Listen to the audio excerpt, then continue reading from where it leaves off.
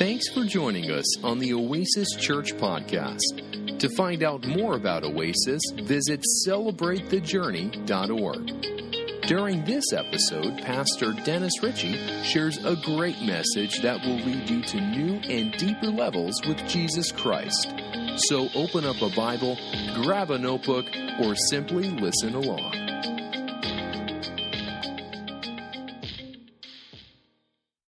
The same. You continue to be our God. You are the same yesterday, today, and you will always be the same. I pray that we can find rest in that, and our hope in that, and strength in that.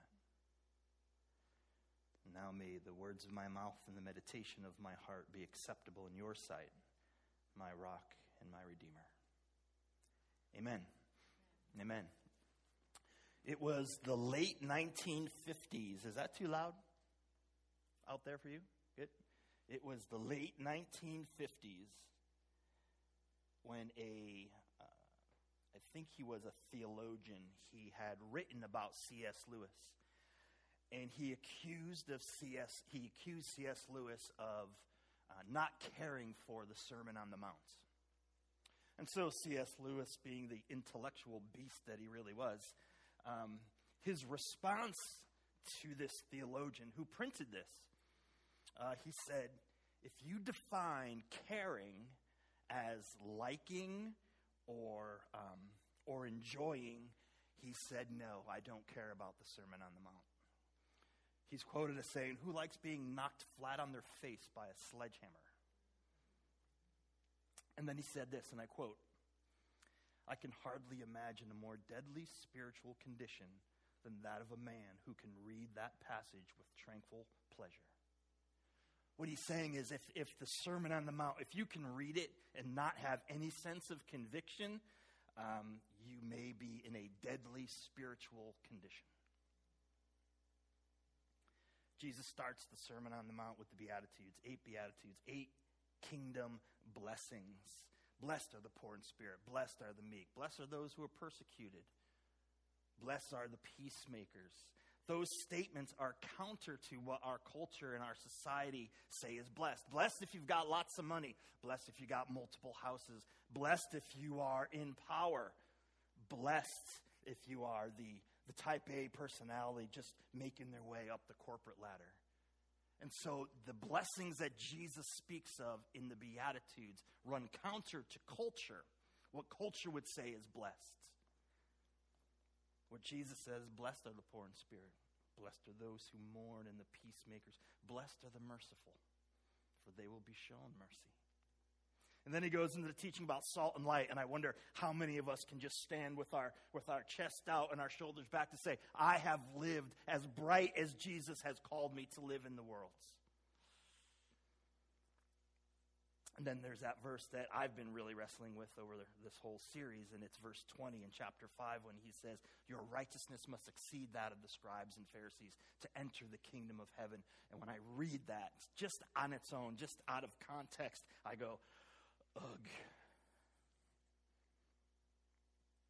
So after he makes this statement, your righteousness needs to exceed that of those who have dedicated their life to following God's law. He gives us 6 examples of what that righteousness is going to look like.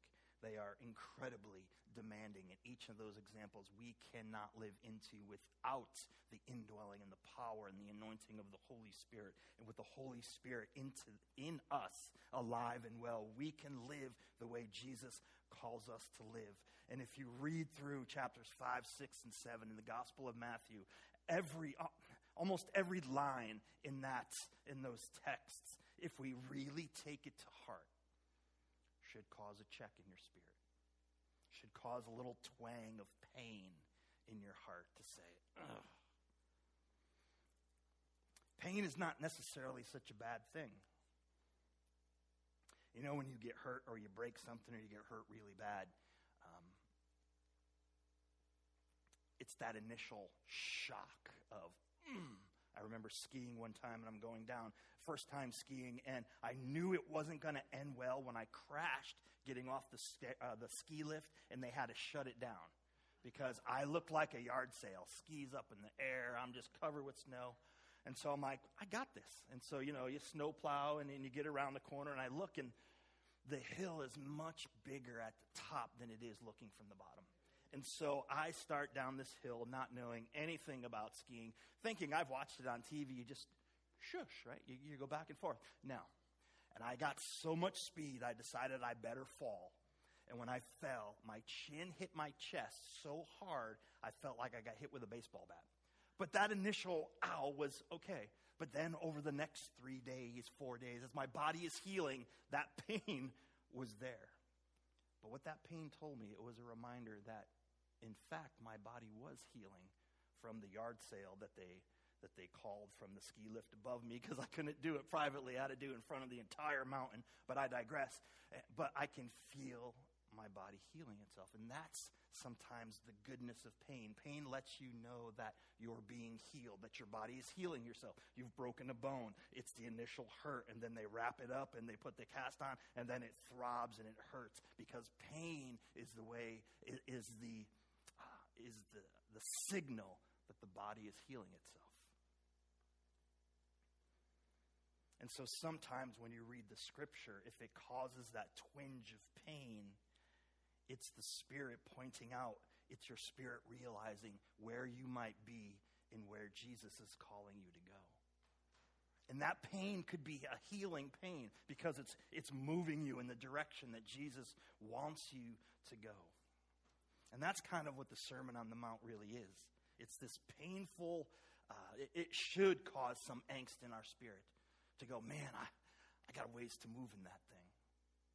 But it's also, I believe that those 3 chapters are God paying humanity a beautiful compliment. The very fact that Jesus commands us to live into those passages means that we can live into those passages, that we have been given all that we need to live into those passages, that we've been given the Holy Spirit, which empowers us to live as people, live as who we already are. The Sermon on the Mount is not trying to get you to be someone else. The Sermon on the Mount is trying to get us to live into who we already are in Christ. It's not trying to change you. It's saying you've already been changed, and this is what the change looks like in your life. Now move in this direction. The 6th and the final righteousness example is the example of love. Love is throughout the scripture. You'll see it over and over again. It is a major theme, a major thread. Jesus said everything in the scripture boils down to this: love God and love your neighbor as yourself. Everything boils down to this: love God and love your neighbor as yourself. This whole book boils down to love God and love your neighbor. All right. You've heard that it was said, love your neighbor and hate your enemy. But I tell you, love your enemies and pray for those who persecute you, that you may be children of your Father in heaven. He causes his sun to rise on the evil and the good, and sends rain on the righteous and the unrighteous. If you love those who love you, what reward will you get? Not even the tax collectors are doing that. And if you greet only your own people, what are you doing more than others? Don't even pagans do that? Be perfect, therefore, as your heavenly Father is perfect. Well, out of the box, Jesus is going to state the Old Testament once again. You've heard that it was said, love your neighbor and hate your enemy. This was the traditional teaching of the time of Jesus for the common person in Palestine. This is what we would have been taught as a Jew in Jesus' day. Now, the love your neighbor part comes right out of Leviticus chapter 19, I believe, 19 verse 18. But in that text, in that Old Testament reference where God says to love your neighbor, nowhere in the Old Testament text is, and hate your enemy. That's not found in the Old Testament. It was added by the scribes and the Pharisees probably long before Jesus' day. Now, you might ask yourself, well, why would they add love your enemy or love your neighbor and hate your enemy? Why would they teach something like that? Well, that's a good question. Thanks for asking. You set up my transition here very nicely. It seems that the scribes and the Pharisees, they looked at that word neighbor, and they went, who is our neighbor? And they decided that only Jews, only fellow Jews were our neighbor. Everybody else was a foreigner. That means everybody else is an enemy. That means everybody else needs to be hated. We love our Jewish brothers and sisters, and we hate everyone else.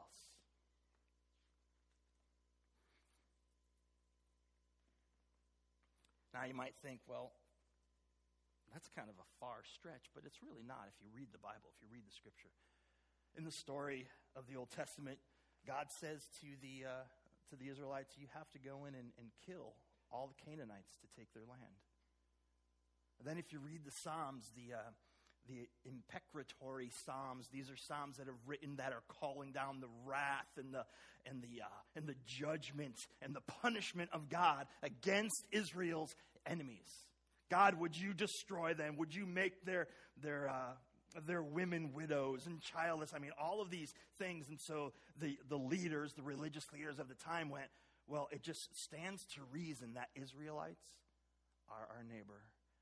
Everyone else needs to be hated because they're obviously against God.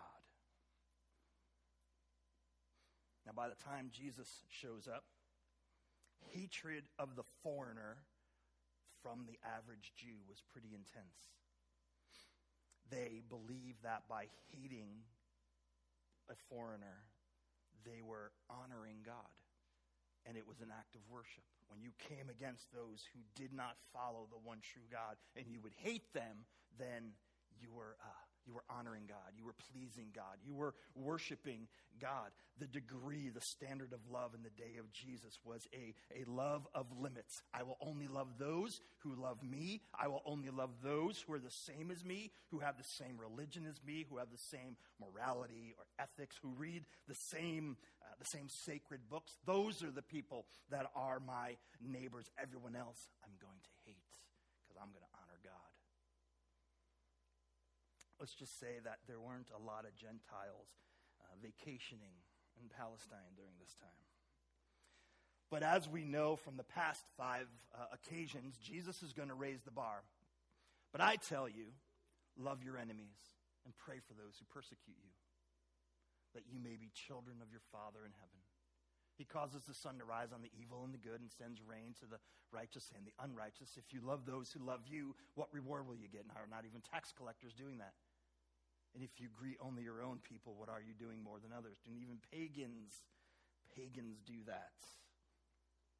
It's a pretty radical concept for Jesus to come out and say, love your enemies and pray for those who persecute you. The people that Jesus would be speaking to would have been, once again, scratching their heads going, that just doesn't make sense. He is pushing against the Mosaic law that says we are to love our neighbor and hate our enemies, which wasn't written in the law. It was added. But this is the way that they would have lived. And Jesus going, wait, we're to love our enemies, people who hate our God, who hate our people, who hate our nation. We're supposed to love them. Are you kidding me?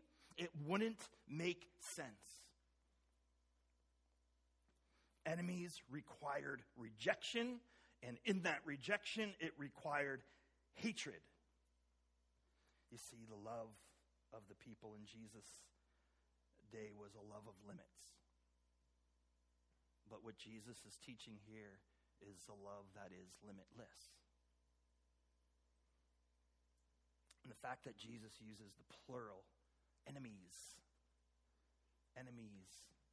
He's talking about people coming at you personally, people who have wronged you, people who have hurt you, people who have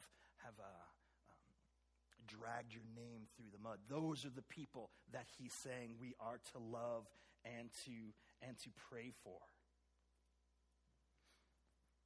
And then Jesus is going to give us 2 reasons. The first reason you're to do this is so that you may be children of your Father in heaven. And when it says children of your Father in heaven, that means it's the Hebrew way of saying that your actions, if you do this, if you live this way, if you love your enemies and you pray for those who persecute you, your actions will be the same as your heavenly Father. You will be considered his children because you are living in the same way that he is living. So if you impartially show love and grace to your friends and to your enemies, you are then like your Father in heaven. He sends rain on the good and the evil. The sun comes up on those who would worship him and those who would not. And then in 46, he says, if you love those who love you, what reward will you get? Are not even the tax collectors doing that? Now, no one listening to Jesus would have missed the point that he's trying to make. Rome used the tax system as they kind of took over a nation. They would impose taxes on that nation. That's how they kept the whole empire running. And so they would hire nationals in that country to get those taxes, to take those taxes. And those tax collectors were employed by Rome. They had to get a certain amount of money every month, every week, however it was worked out. And if they were able to get more than that, they got to keep that money. So it behooved them to charge more. If your taxes for Rome were $10, they would charge you $15 and pocket the $5. Tax collectors were very rich crooks in Jesus' day. That's just the truth of the matter. And what he is saying is these no good tax collectors, they love their own buddies who are tax collectors. And so if we're doing the same thing, what good is it? We're acting just like those who we look down on and hate. If you love somebody who loves you back, big deal. That's pretty easy. Even the tax collectors can do that. Verse 47, and if you greet only your own people, what are you doing more than others? Don't even pagans do that. Jesus is calling for us, his followers, to live differently in this world. To live in such a way that the way we show love is uncommon, not just common. That our love would be a love of more. A love without cultural limitations or socioeconomic limitations. The great preacher, writer, Dr. Lloyd Jones, he would explain it this way. I'm going to paraphrase most of this. I just took some notes. He said there are men and women of a very high moral degree. There are men and women that live in this world that are integritous, and they have a good character, and they're hard workers, and they love their moms and their dads and their kids, and they love their spouses, and they do well in the world, they do good in the world, and they're honest, they don't steal. And yet those people, those good, moral people, generous people, reject the gospel of Christ. But that still doesn't negate their goodness, that they're trying to do good in the world, that they're loving people in the world. And he would say that the Christian needs to love beyond what the natural person would love. And he said this, we are called to live separately from the worst of human nature, and we are called to live to exceed the very best of human nature. Is our love, does it look different from the most generous non-Christian out there? So we have to wrestle with the question of more. Is there something in the way I treat people that's different from the rest of the world? Does the way I love go beyond what is normal? It's an important question to ask, because if we can't at least say we're moving in that direction, we may not be as Christian as we like to think of ourselves. It's not about perfection. It's never about perfection. but it's about movement. It's about moving towards Christ. It's about the progressive sanctification of becoming just a little bit every day more and more like Jesus. Is our love the same love as the rest of the world? Or do we stand out a little different?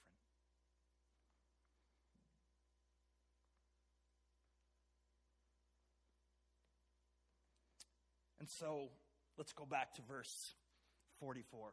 It says, "But I tell you, love your enemies and pray for those who persecute you." Please know that Jesus is not asking us to love our enemies the same way that we love our kids or our spouse or our family or our close friends. There are people in our lives where love comes very easy. Like, it doesn't take work to love them. Now, parents, I'm not talking about your kids. I'm talking about all the other people in your life. It doesn't take a lot to love them. There's no effort on our part. And so the love that Jesus is getting at isn't a romantic love. It's not an emotional love. It's not the love that we have for family. Jesus is commanding us to love our enemies with an agape love. It's a love that's deliberate. It's a love that's intelligent. It's a love that's determined. It's a love that shows kindness to your enemy. A love that shows kindness to your enemy. So, at your work, that person who just gets under your skin or they're mean towards you, love your enemy. That neighbor, the one neighbor in your neighborhood that you just wish they would put a for sale sign in their front yard and move. That's your enemy. That kid in school who picks on everyone? Love your enemy, because those are the people Jesus is speaking of. How can we make those people, how can we make their day a better day? How can we put a smile on their face? What could we do for them to stand back and go, why would they do that? Love your enemy. Pray for those who persecute you. To exercise love doesn't mean you're feeling love towards that person. That's not what it says. It doesn't say feel love towards your enemy and hug them with Skittles and unicorns. I excuse you.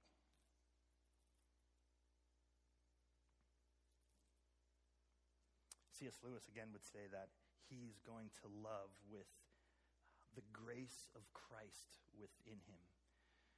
I want to read you something that he wrote from Mere Christianity. If you haven't read Mere Christianity, you should read Mere Christianity if you're a mere Christian. But he writes this: the rule for all of us is perfectly simple. Do not waste time bothering whether you love your neighbor. Act as if you did. As soon as you do this, we find one of the great secrets. When you are behaving as if you love someone, you will presently come to love them. If you injure someone you dislike, you will find yourself disliking him more. If you do him a good turn, you will find yourself disliking him less. The difference between a Christian and a worldly man is not that the worldly man has only affections of or likings, and the Christian has only charity. The worldly man treats certain people kindly because he likes them. The Christian, trying to treat everyone kindly, finds himself liking more and more people as he goes on, including people he could not even have imagined liking at the beginning.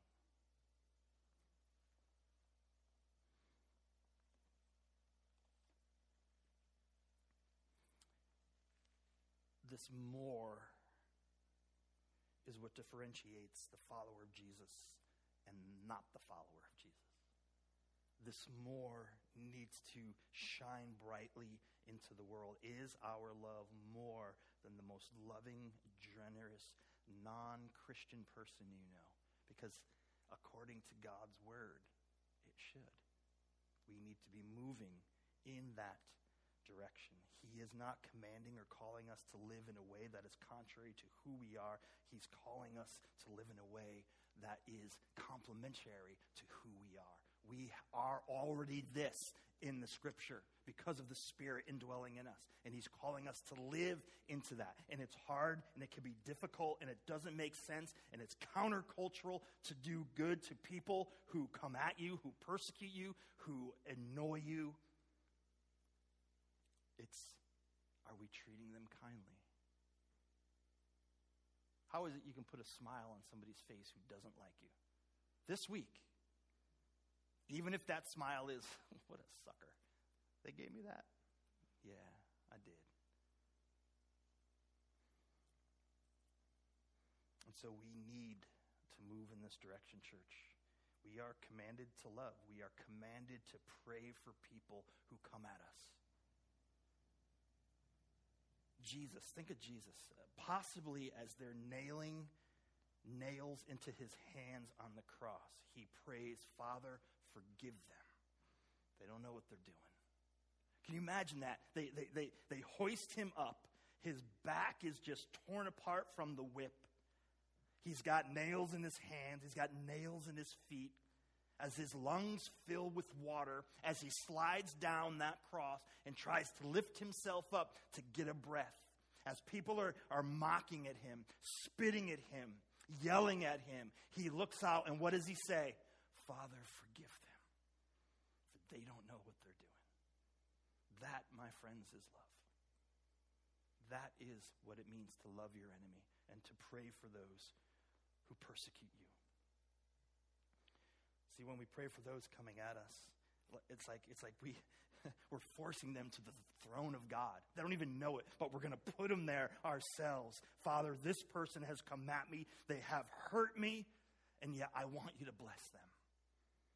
Father, would you bless them? Because you can't pray long for a person and continue to hate them or be angry with them or want to go after them. Prayer may or may not change them. I will guarantee you prayer will change you. Prayer will change your heart. And that's what Jesus is getting after. Your heart.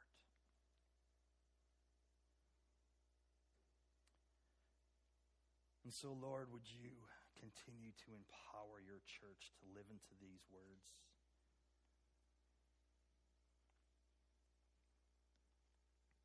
I pray against guilt, Lord,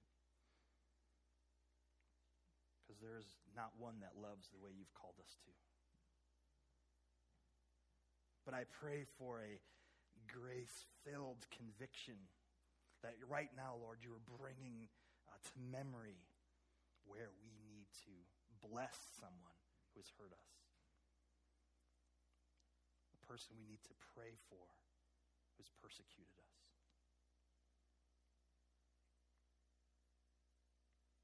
As Jim said, there's going to be some men and women up here that are willing to pray for you. If there's something you need to get off your chest to be prayed for, please do so. But thank you, Lord, for the gift of your Holy Spirit, for the gift of forgiveness, and for the grace of love. Thank you that you first loved us. Thank you that you went to the cross for us. Let us remember those examples as we now love our enemies and as we pray for those who persecute us. Pray this in the name of Jesus. Amen. I love you guys. We'll see you next week.